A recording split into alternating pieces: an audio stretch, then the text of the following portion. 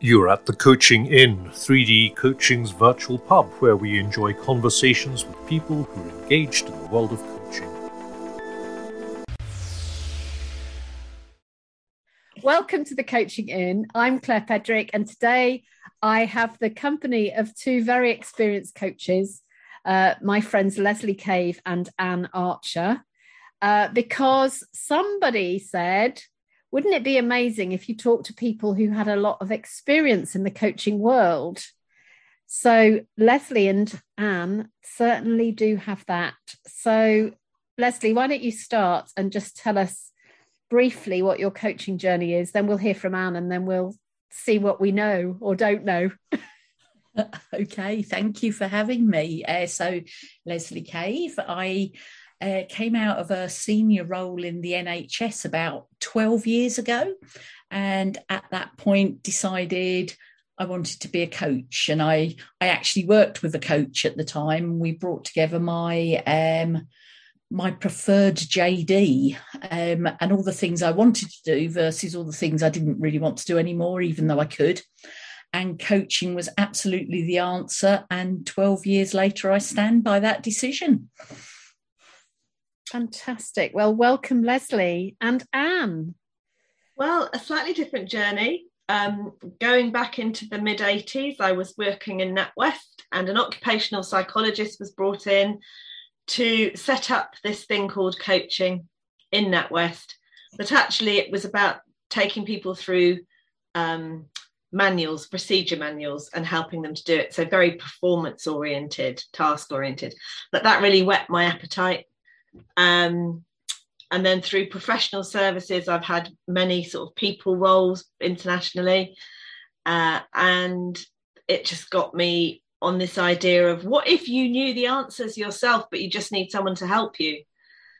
And so I decided to really invest in finding out how to do that, and coaching came along. So I qualified as a exec coach in 2007, and it's just built on that, really. Yeah, like Leslie, I stand by it. It's a really good choice. Yeah. And my journey was quite different, because I set myself up as a training consultant in 1995, discovered coaching in about 97, realised I'd been doing it since before I set myself up as a training consultant, and then rebranded as a coach then, and I stand by it. Excellent. Like, stand by your coach. I won't sing because I'm not a singer, but it's like, not stand by your man, it's stand by your coach. Indeed. So what are we learning in these years? That people don't listen very often, and as a consequence, we don't realise just what we know inside ourselves. And when somebody gives us the opportunity to do that and learn that we can, it's amazing. Yeah. And I've learned it works, and you can take some wrong turns on the route, and that's still okay. Take some wrong turns, but actually you can set out your plan, you can work it out from within, you can have somebody there metaphorically holding your hand and being your cheerleader and waving your flag. But as Anne says, that listening piece, so special. Yeah. And there's something, isn't there, about the coaching, the conversation, and there's also something about the business. And actually, one of the things I've learned about the business is that I've made so many mistakes and I've tried out things and thought, no. And then I've tried out other things and they've suddenly flown, and that's okay. And I can remember years ago, probably in the very early 2000s, talking to people who I trained with, and somebody told us a story and said, if you take a football stadium, there are about as many coaches then in the UK as there are in a British football stadium, an English football. So I don't know how many thousands that was. But they said, in one corner, you'll find a group who are serious about coaching. And next year you'll find another group in the same corner, but they won't be the same people because almost everybody will have moved through and left. And actually, I think one of the things that's happened in the last 20 years is that people stay. Many people stay. Not everybody, but many people stay. Is that your experience? I still work regularly with at least half of the people I trained with in a coaching capacity.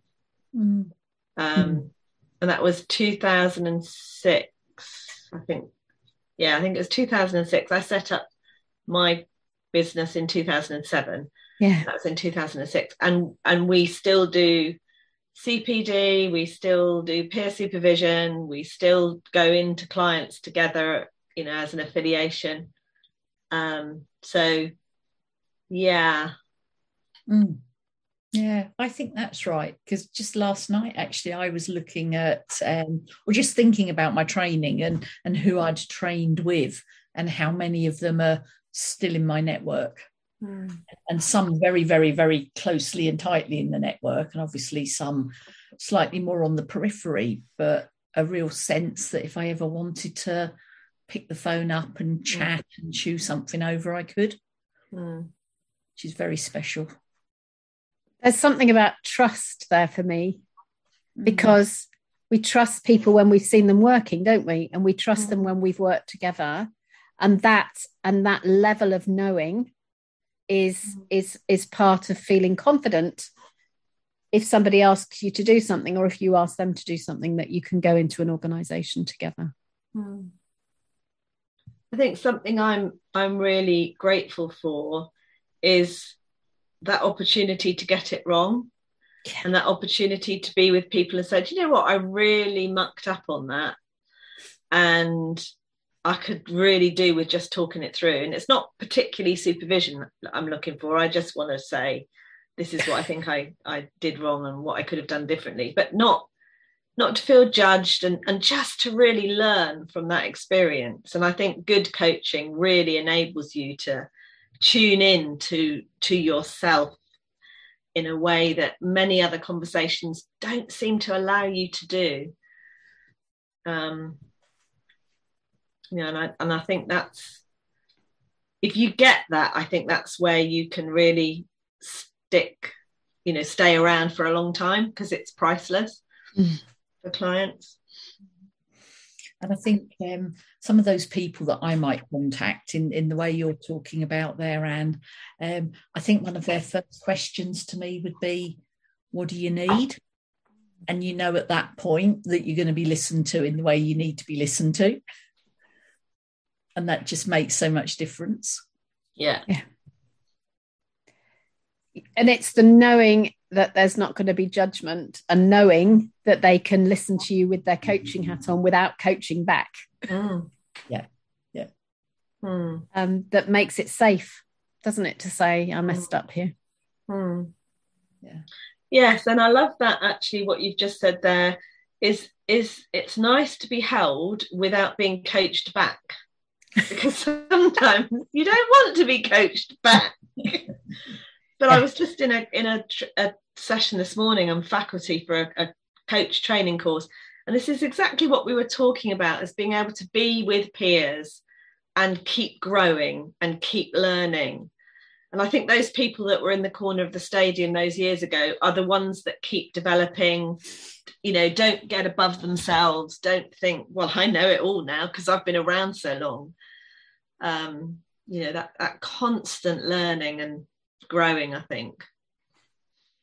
It taps into mindset and a value set, I think, as well, around being humble with what you've got, and being humble in how you share it when and if it needs sharing, because it doesn't always need sharing. Sometimes you just need to be you.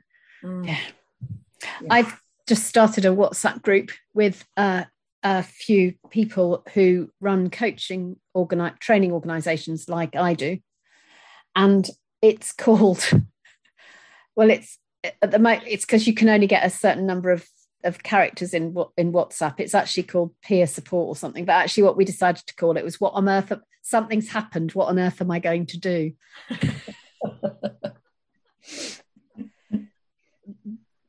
And it's interesting at this stage in my life, I need a group like that of people who do what I do at the level that I now, in the space that I now do it in other places.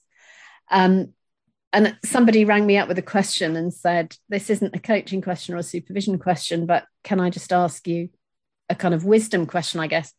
And we were talking about it. And then at the end of it, I said, I think you want to join this group. Something's happened. What on earth am I going to do? And she went, oh, yes, please. Because we all need somewhere to go, don't we? And I think we need somewhere to go as coaches, or we need somewhere to go as supervisors, or we need somewhere to go as people with a business challenge that's specific to the kind of space that we operate in. Yeah. Yeah. I wonder whether you have business plans. My answer would be sort of,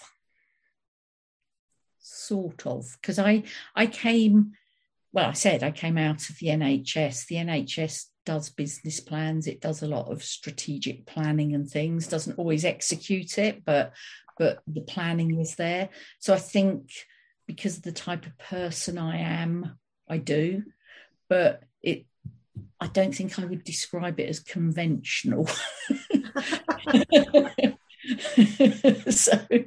So just by way of an example, I have things like my age plotted on it and my son's age plotted on it, and milestones like, if I was very, very lucky, when I might have a grandchild, who knows,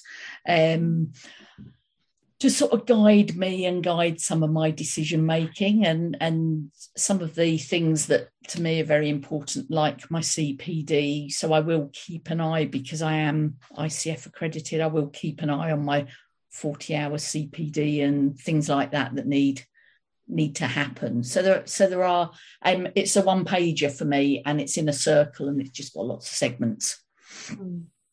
But so there is some planning I do. Do you have a business plan, Anne? Yes, I would say 3 years ago, no, not really. It was very much emergent, and I was very fortunate to have, long-term clients, and that was absolutely fabulous. And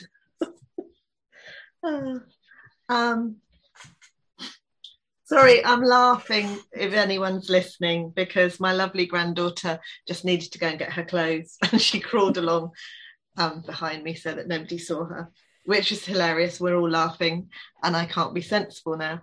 But we were talking about business plans, so I will be sensible. So Brexit came along, and my biggest client, who was a European company, was talking about locally sourcing people. And I suddenly thought, overnight, I could have lost potentially a significant chunk of my business. And it was a complete jolt for me to say, that's not good enough. If you want longevity and you want to be around for however many more years, that's not okay. There needs to be a plan. So it came from that position of actual fear, because I thought, crikey, I've been really lucky for all this time, and the money's kept coming in. It's been a really good business. And then suddenly, almost like overnight, there was the potential that it would have gone. So out of that came, quite late in my business process, a thought of, I need to do something about this. So I hired myself a business mentor, and I went through the process of creating a business plan. But it's a bit like what you were saying, Leslie. I don't feel it would win any MBA awards, but it's a plan about, some things I'm aiming for, why I'm doing it. There's a lot about, what really gives me the passion and the drive, and quite a bit about my values. And I also had quite a pivot in the last couple of years. So thinking about how that was going to translate also came into it. So it became quite a helpful process. So it was out of necessity. And now I actually find it quite helpful to have a plan. And I also have a cash flow forecast that I really do pay attention to, because this came from the mentoring advice, the business advice. And actually that's really given me a lot of confidence actually in what I'm doing, because I'm measuring things in a different way. You know, I'm thinking about, I'm a business owner actually, and I do have associates that come in to work for me. So actually I need to be quite mature about that and think about them properly, and, you know, think about contracts as well and those sorts of things. So yeah. I find mine gives me a personal resilience and a personal reassurance that because I've got the next few years set out, that I then make good decisions in the direction of them as well. And actually, I don't have to sweat the small stuff if an opportunity comes up, because I'm actually already quite clear whether it's right or wrong. It makes some of my decision-making processes really easy. So a deciding filter. Yeah. I like that, Leslie. Sorry. Yeah, so it's really interesting. I'm struck by several things you said. One is the CPD thing, because I think anyone who's in the ICF tribe, where you need 40 hours every 3 years to re-credential, one of the questions I often ask people in my team, and actually ask myself, is this a big chunk for this 3-year cycle? Are you looking for a big chunk? And if you are, what's it for? Or are you actually looking in this cycle for bits and pieces to fill different kinds of gaps? Because I think that enables us to make good decisions. I've never had a business plan, but our administrator left about 18 months ago after many, many years, and she'd always managed the money, and I wasn't very interested. And the accountant was always slightly concerned that I wasn't very interested, but I thought, well, if there's enough money, that's okay. But I've taken over being the kind of finance. So Ness does the day-to-day money stuff, but I'm in the accounts every day. And when you go back to what you said there, Anne, about cash flow, I actually know where the money's coming from. I know where we're spending it. I know how much our overheads are. And that's been a really growing up thing in a useful way. But the if anyone wants a tip from my experience, my top tip is, for me, I never borrowed any money. And it looks like neither did either of you. And I think that meant that work wasn't needed to repay the loans that I'd borrowed. And I think that has made a significant difference to my feeling about the business. Yeah, I never borrowed. I just built from the ground up, and had and still have really a mentality of pebble throwing.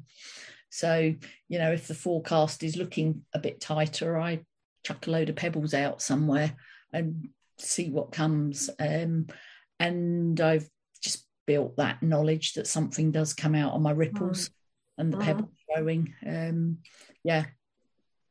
Can I ask a technical question about pebble throwing? If I'm not sure I'll answer it, but yeah. I'm just curious about whether you have an early warning system about throwing pebbles. I think it's called. I mean, it's called my accounts, and it's also called my gut. Yeah. And looking at my diary is always color coded. So my diary is green days in my diary are the days I love, which are my coaching and my supervision type days. So if I can't see enough green in there, something's going on. And it just triggers action. Wow. I'd say mine is my cash flow forecast, because what that also does is gives me that sort of freedom to think, oh, that's okay, there's 2 weeks there, it's got nothing in it, that's all right, no problem. You know, it's covered either now or will be, you know, and that's really allowed me to let go of that feeling of, oh, I've got to keep taking things. You know, as you say, it's the decision points, you know, apart from knowing what I believe in and my value and my joy, it's that sort of, actually the money's there too, the profit's there, I'm okay, I can, you know, keep living. Yeah, very much so. So I have a target in my head for what I would like to invoice ideally each month, Most months I succeed, not all months. But overall, I know, and again, I work on the principle of enough. It's enough. If I can get in and around there, I've got enough, and then I can sit back and not worry. One of the things that I've done from the beginning is to only expect to be earning 10 months a year. And that's always been useful. So to say, I've always said, no money will come in August and no money will come in December. That's not actually true. But it means they're both always going to be much lower income months. It depends whether you talk about when you invoice or when you deliver the work, doesn't it? But knowing that, and knowing that actually that doesn't matter because that's choice, has been a really useful thing. Yeah, I also, the other technique I learned very early on is I go back to what I call half time. So when I'm under more pressure or there isn't quite the flow, which isn't that often these days, to be fair, because I find there's a momentum these days, which I perhaps didn't have in my early days of coaching. But when it looks a bit more spacious, I suppose, the other thing I do is I go, okay, so let's get myself up to half time or part time. And then, because it's a smaller chunk to worry about than the whole chunk. And then after that, once I've got a bit of momentum behind my half chunk, I can go for the full chunk. So that kind of chunking principle's been held its place for me as well, which has been helpful. I think something that sort of links to that I found really made a difference over the last few years is being more consistent with that reaching out and pebble throwing. So rather than it being, that's looking really bad, just actually consistently keeping in contact with people and making that a constant process rather than stop, start. And that's really paying dividends now. Just really putting out value or making contact with people or whatever it is you're doing, but just consistently doing that, because I think that's really helped me. Yeah. And I notice both of you do that a whole lot better than I do, because I'm my little introvert that sits in her little shell and doesn't come out as often, and just every now and then we'll come out. Whereas I notice, on LinkedIn and places like that you both have a much better presence because you work at it. And it's something that it's probably one of my weak spots or my Achilles heel where I don't work at it the same. I really appreciate what you've said there, Leslie, because 3 years ago, when I hit my, oh my goodness, my biggest client is disappearing under, what am I going to do, panic. And I'm an introvert. And people laugh at me because I don't like talking about myself.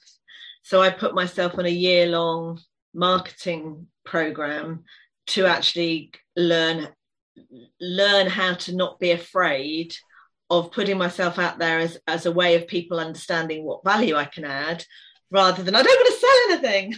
Yeah. And for me, that shift, that, and then learning how to do it. And there's a lot of things people do that I think, oh my goodness, I couldn't do that. But I do feel quite authentic now in what I do.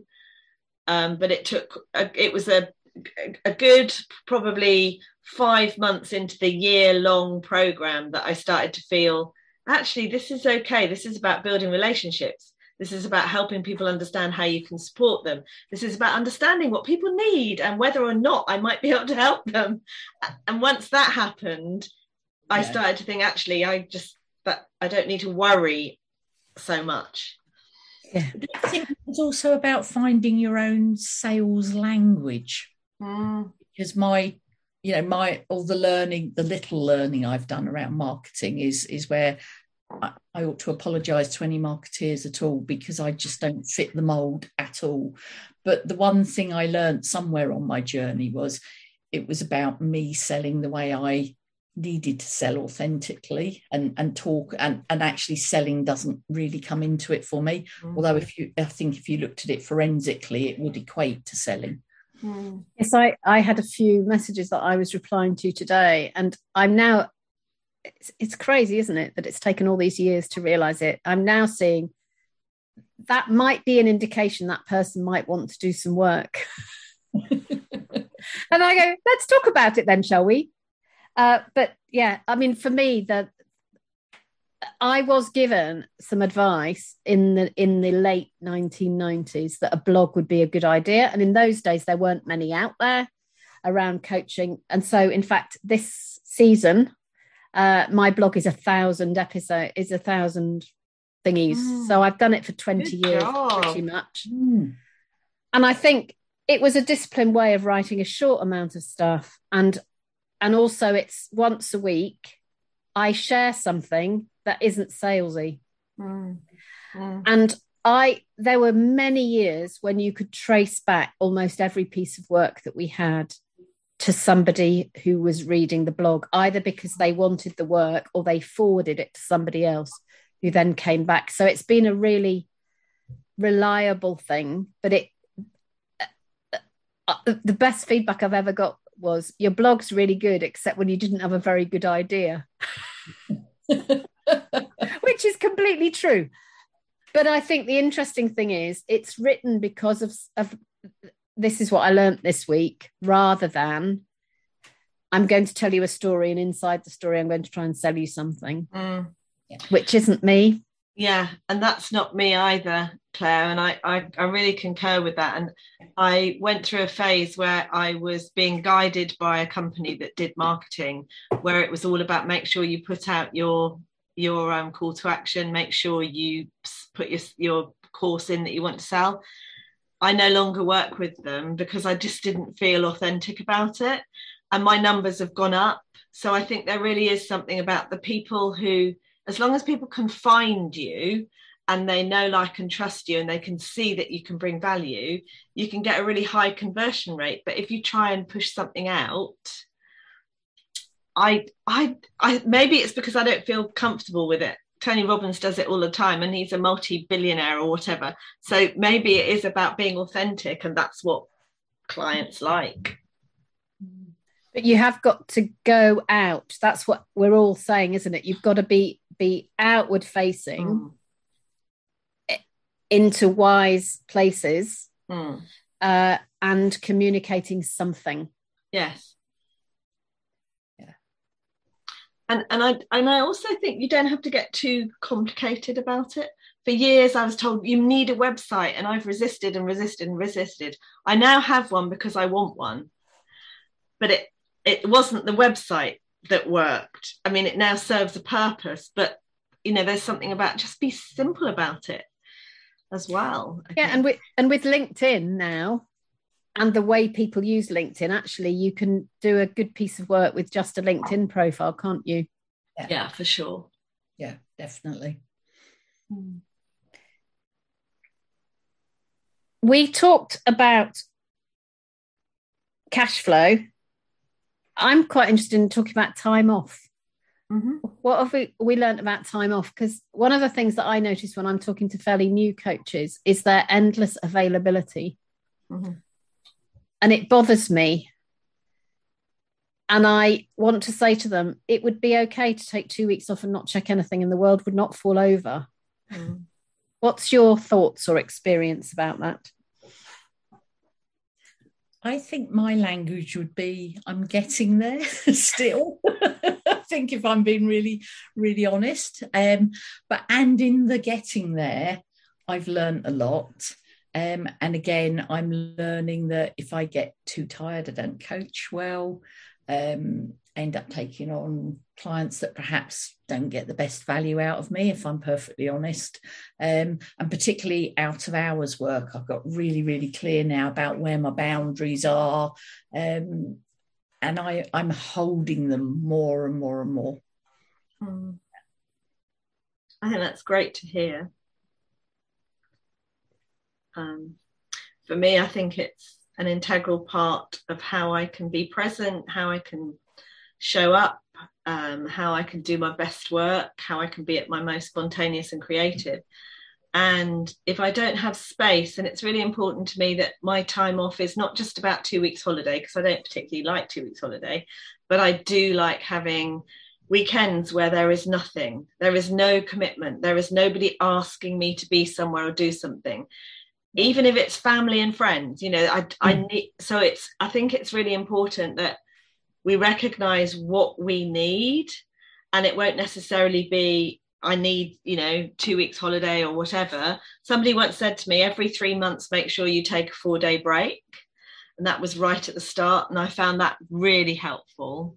But I think we all only have 168 hours, and we need to spend the time wisely for us to do our best work. So I think it's a really important thing that you work out.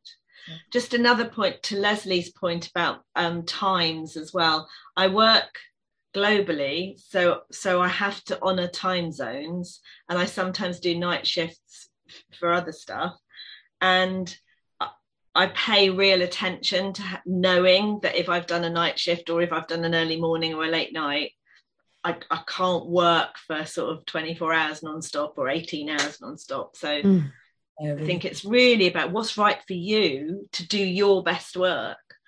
Yeah. Yes, I've just been doing some planning this afternoon and realised that I've got a long day, and I've just blocked out until 11 o'clock the following morning, and I've put an appointment in my work diary that all my colleagues can see that says lie in. Brilliant. And I might not choose to lie in, but I've chosen to block my diary so that nobody else can book into that, because we use a booking system, which means people can book into stuff, but we've done a whole load of work on blocking so that people can only actually book into blocks. They can't book in anywhere. And that's worked really well for me. So I have 2 days a week when I do one-to-one work. And, you know, that doesn't mean I don't do one work on the other day, but it means that that's my priority. I remember when I started, I'd say to people, where would you like to meet? And when would you like to meet? And I drive miles for a 1-hour appointment because I thought I had to. And I kind of liked it, but it wasn't very efficient. And now I know that actually I can say to people, well, does Tuesday at 10 work for you?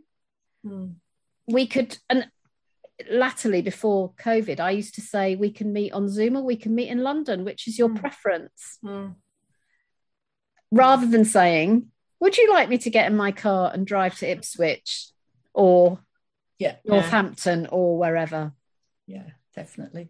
Claire, the thing the podcast isn't catching or picking up here, and I just want to say for any audience that's listening, is the three of us are sitting here like nodding dogs, agreeing with each other with wisdom. And I just think it's really interesting, the shared body language we've got here in the noticings and the conversation we're having. Yeah.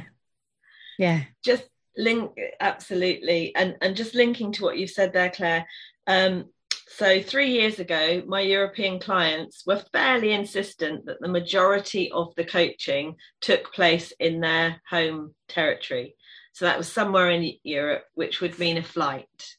COVID hit, and people started to say, well, we don't want to stop the coaching, so we'll have to try this Zoom thing or Teams or Google Meets or whatever, or maybe the phone. And now the interesting difference is it would be nice to spend some time with you. How can we fit it in, and how can we make it work so that we don't waste too much time, either of us, traveling or, you know, arriving and airports and all that other stuff.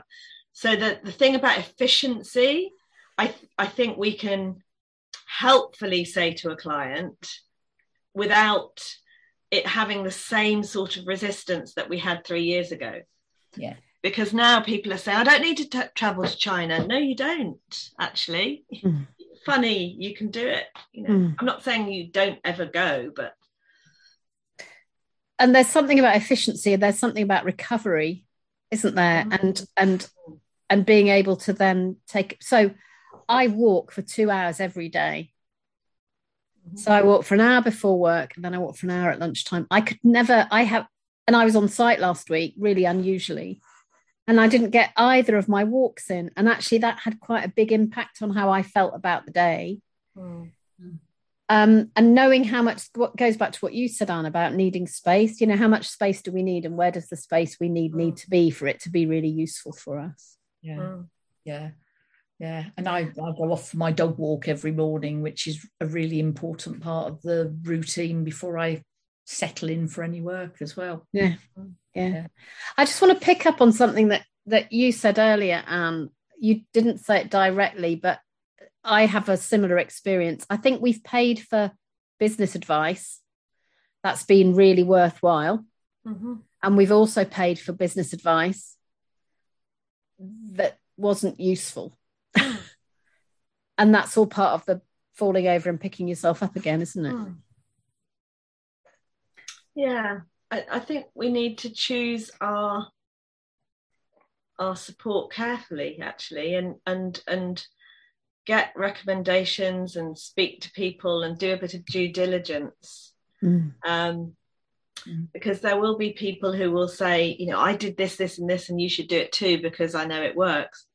And that's fine if you're, for example, an extrovert who loves nothing more than going to in-person networking events and standing up and talking to people about what you want to sell them, and do it with confidence and aplomb. And I think having a business advisor who said, so who are you and how's that going to work? That was transformatory, really, really, yeah. Because some of the duff advice can really, like, for example, I'd have loved to have had my business mentor when I started to say, just be careful that you don't just have one really big client that you come to rely on like a salary because they pay so much every year, because they might go away. And if they do, you're really stuffed. I wish I'd had that foresight. As it was okay, but it was a very, very difficult year 3 years ago when I was super stressed about, crikey, can I meet the bills? And that was horrible. And it was through not having really good advice. Yeah.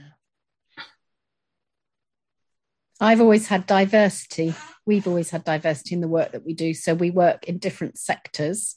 And one of the things that I've noticed as we bounce through the sessions is that when one dips, another one rises. And that's been quite useful, that spread. So it's about more than one customer, but, more than one sector, I think also helps. Yeah. And also for those of us internationally, more than one geography. Yes.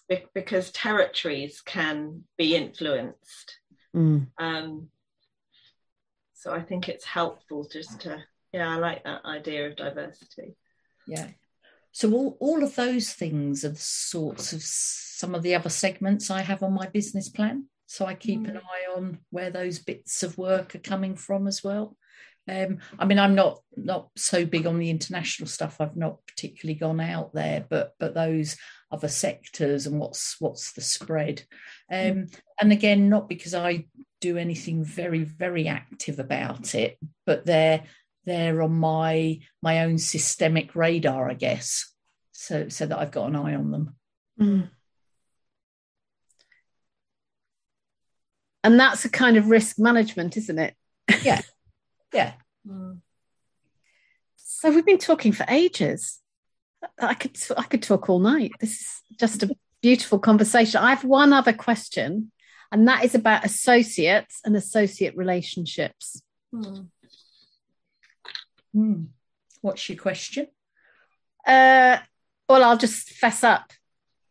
I've had some really good experiences of that. And I've also made decisions about things where actually there wasn't ever really going to be any work. Either in the end, I wasn't able to give work to others, or indeed I've matched up with others who've not given me any work. And I've set up alliances that have been extraordinary. And I've set up alliances which have been lots of cups of coffee and no invoice. And, all of those are learning journeys, aren't they? But I think there's something about wanting to say to our listeners, you're not going to get it right every time. No. I took on 2 associate roles when I first started out that I still have now.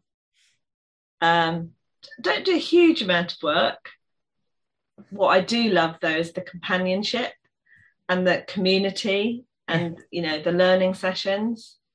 And I've had one associate role where it's really interesting work, but it's very up and down. And people have said, why do you stay with it? And again, it's the people. There's something really lovely, because I did miss that from leaving corporate life. I think there's another really big business decision in there as well, isn't there, about do you want to take on associates or not in your work? Do you want to be, I think Anne used the word earlier on, that grown-up responsible person that needs to think through those business processes of having, members of staff or contracted in associates. Do you want to do that or not? And I think that's quite an important decision, because it does bring another big chunk of work, different dynamics, and some other really, really careful thinking you have to do in the process. And it's different, isn't it, between hiring staff and having associates? Yeah. Which is, again. Yeah. Yes, and I have both. And, I spend quite a lot of my time supporting others and responding to others.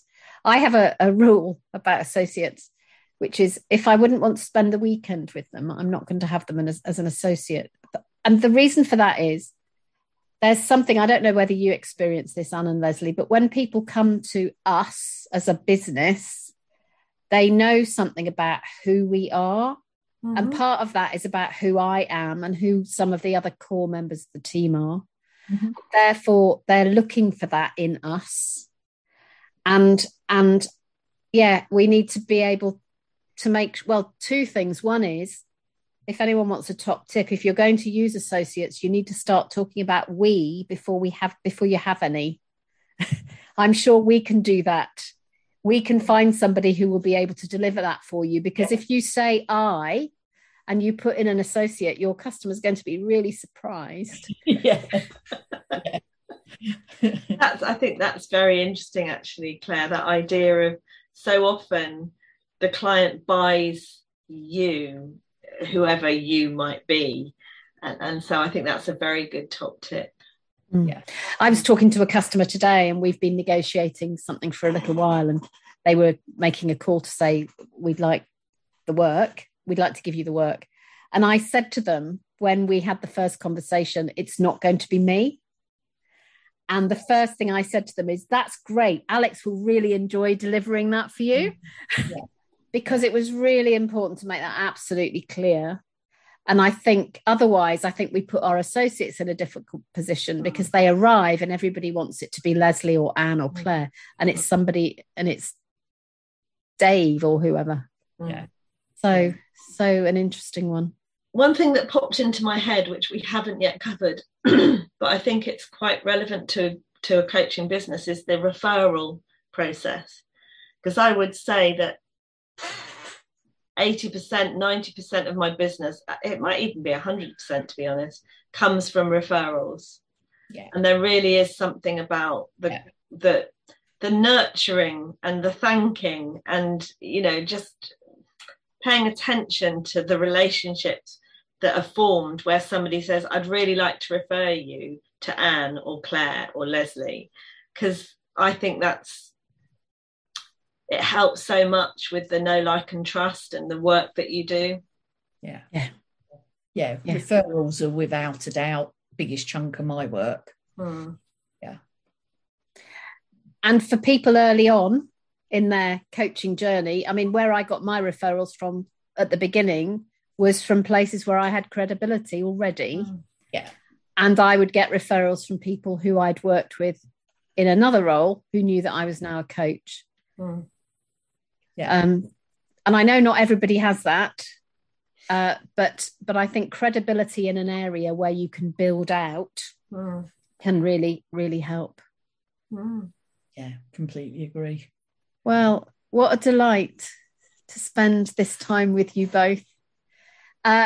Just for everybody listeners, Leslie, Anne and I are all coach mentors and supervisors as well. So just so you as well as business owners. And I'll put contact details in the show notes. And as we finish, I guess if you could say one thing to somebody who is starting out in coaching, what would it be?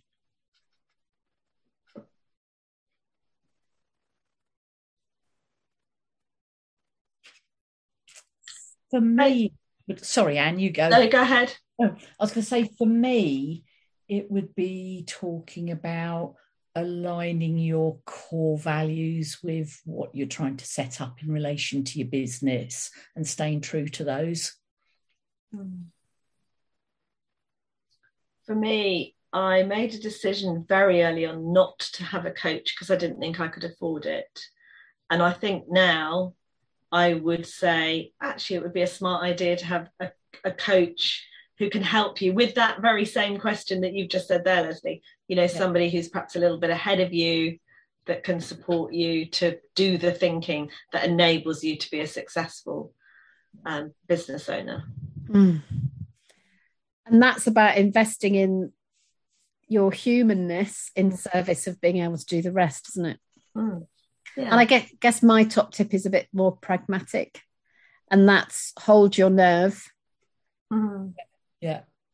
And look at a longer term view. You know, instead of looking at today or tomorrow, look at 3 months or 6 months, because that gives you a much better indication of the ups and downs. Yeah.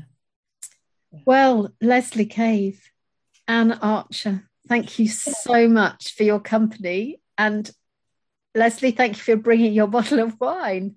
With the coaching in, I brought us a bottle of wine. Yes. Very kind. So what an absolute delight to spend some time with you both. So listeners, if you want to respond to anything you've said here, just pop a note in the LinkedIn or Facebook or Twitter feeds and let's talk, because there's some really interesting learning, and I'm sure we've missed out all sorts of things, but hopefully this will start a conversation. So thank you all. And thanks, Claire. Bye-bye. Lovely seeing you. If you've enjoyed what you've heard today, we'd love you to share the podcast with a friend or leave a comment on social media. And if you'd like to become a regular at the Coaching Inn, you can subscribe on Podbean and all major podcast channels. We look forward to welcoming you next time. You've been listening to The Coaching Inn, 3D Coaching's virtual pub.